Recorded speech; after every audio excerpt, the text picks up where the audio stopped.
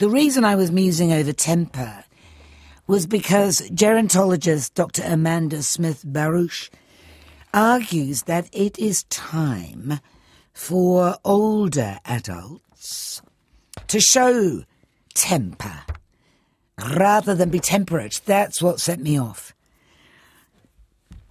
In Aging Angry, Making Peace with Rage, the University of Otago and University of Utah Emeritus professor looks at why some of us get angrier as we get older and how it can benefit us.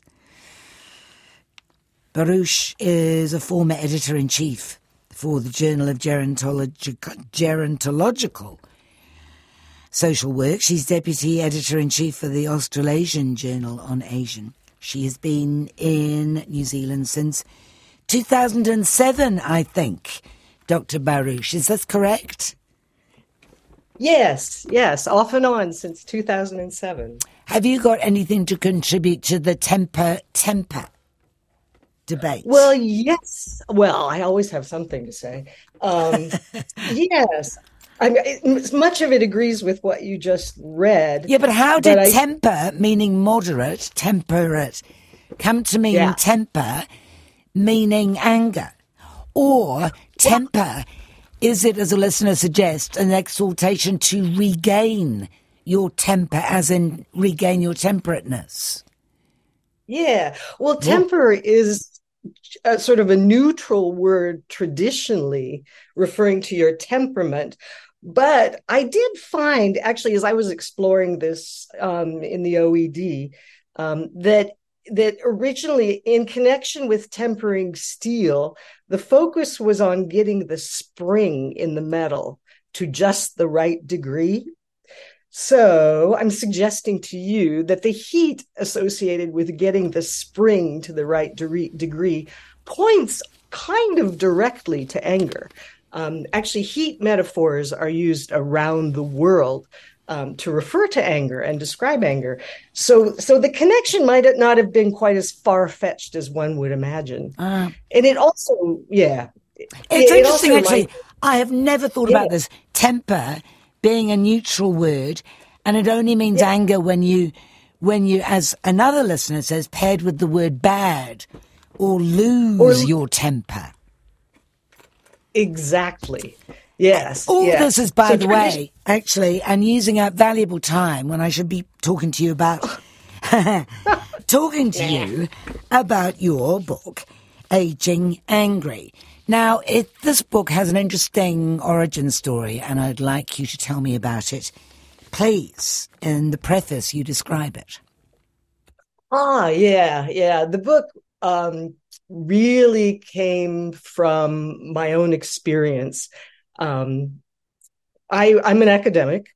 I taught at the University of Utah for 34 years.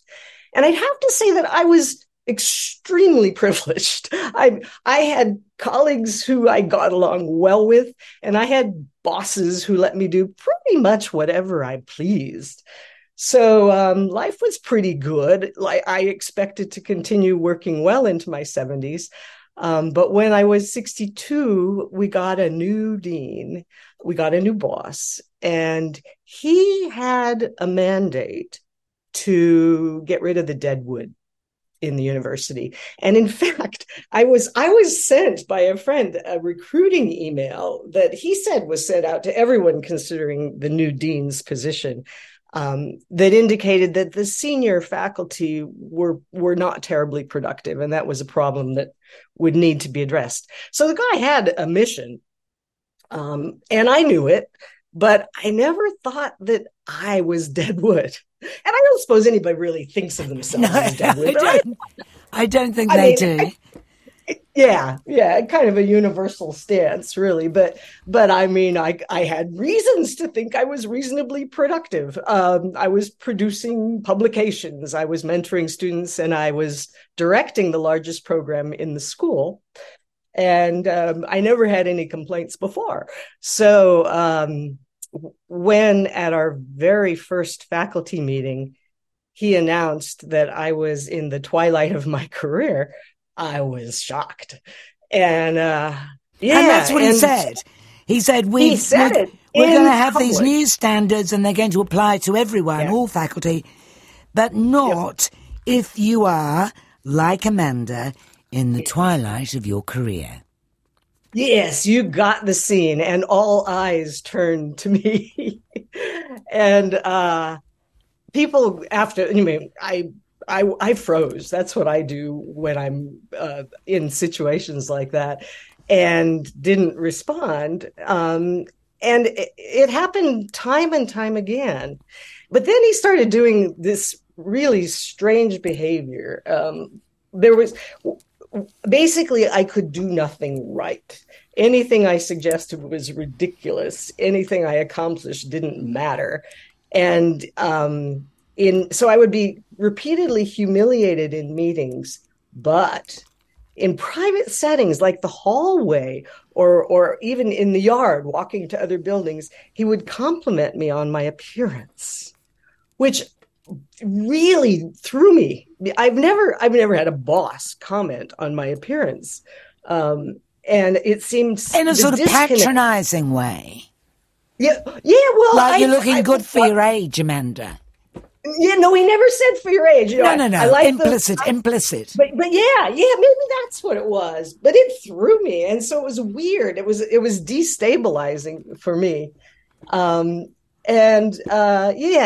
So there were things like that, and then the coup de grace came when he just started doing revisions to my job description and taking away, from my point of view, everything that was fun.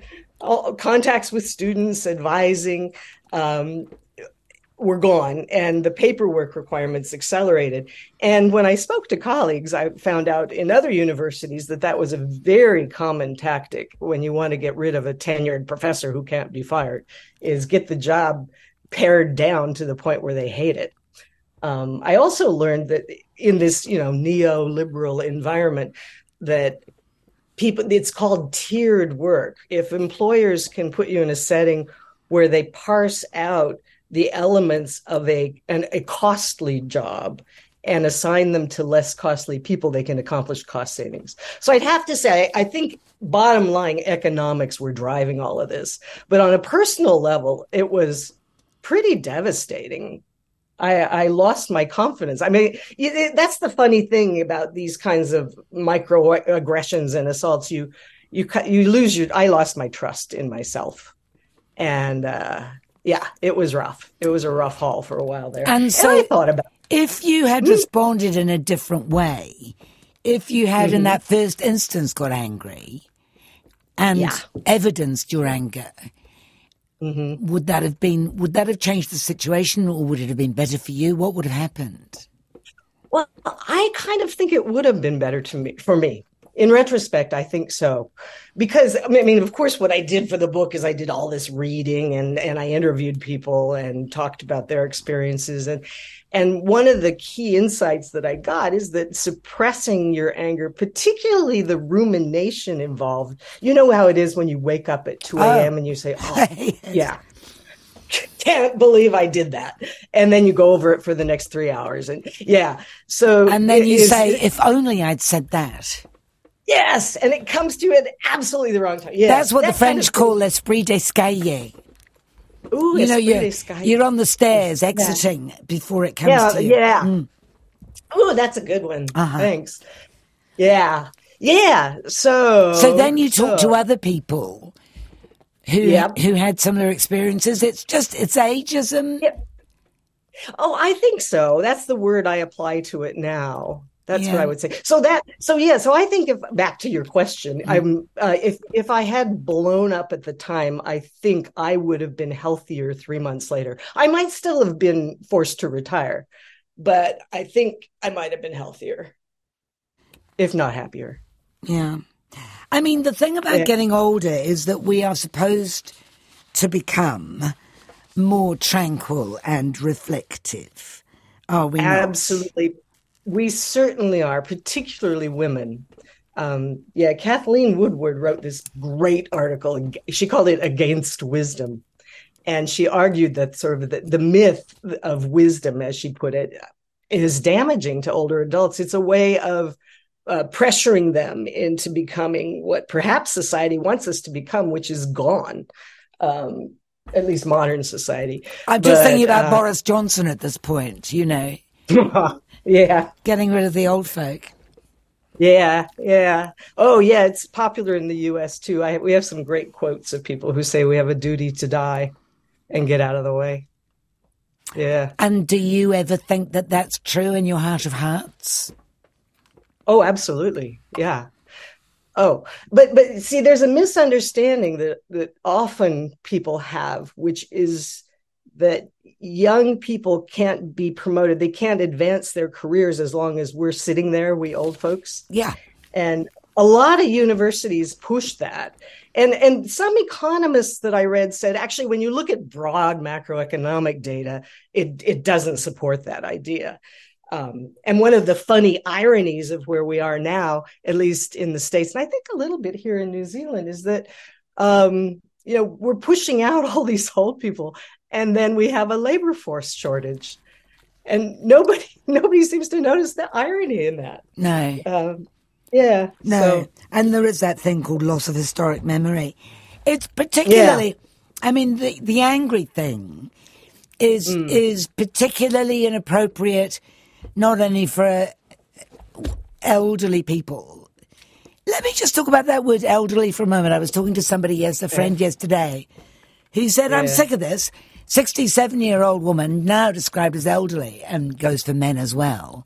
Can we have another word, given that it doesn't quite encapsulate it because we're living so much longer now? Yeah, why don't we mature? I like mature. Oh, mature, like a cheese. Yeah, like wine.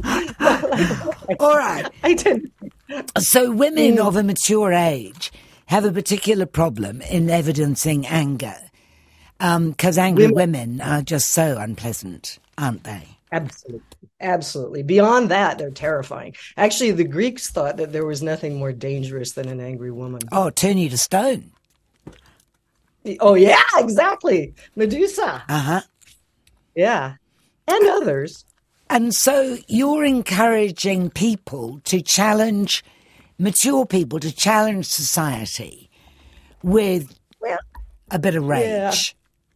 Well, I think I'm very reluctant to tell people what to do, but I would encourage people to look at their rage closely and not immediately reject it as a danger to society or themselves, and make a cool-headed decision about whether they want to pursue the issues that their rage has brought up.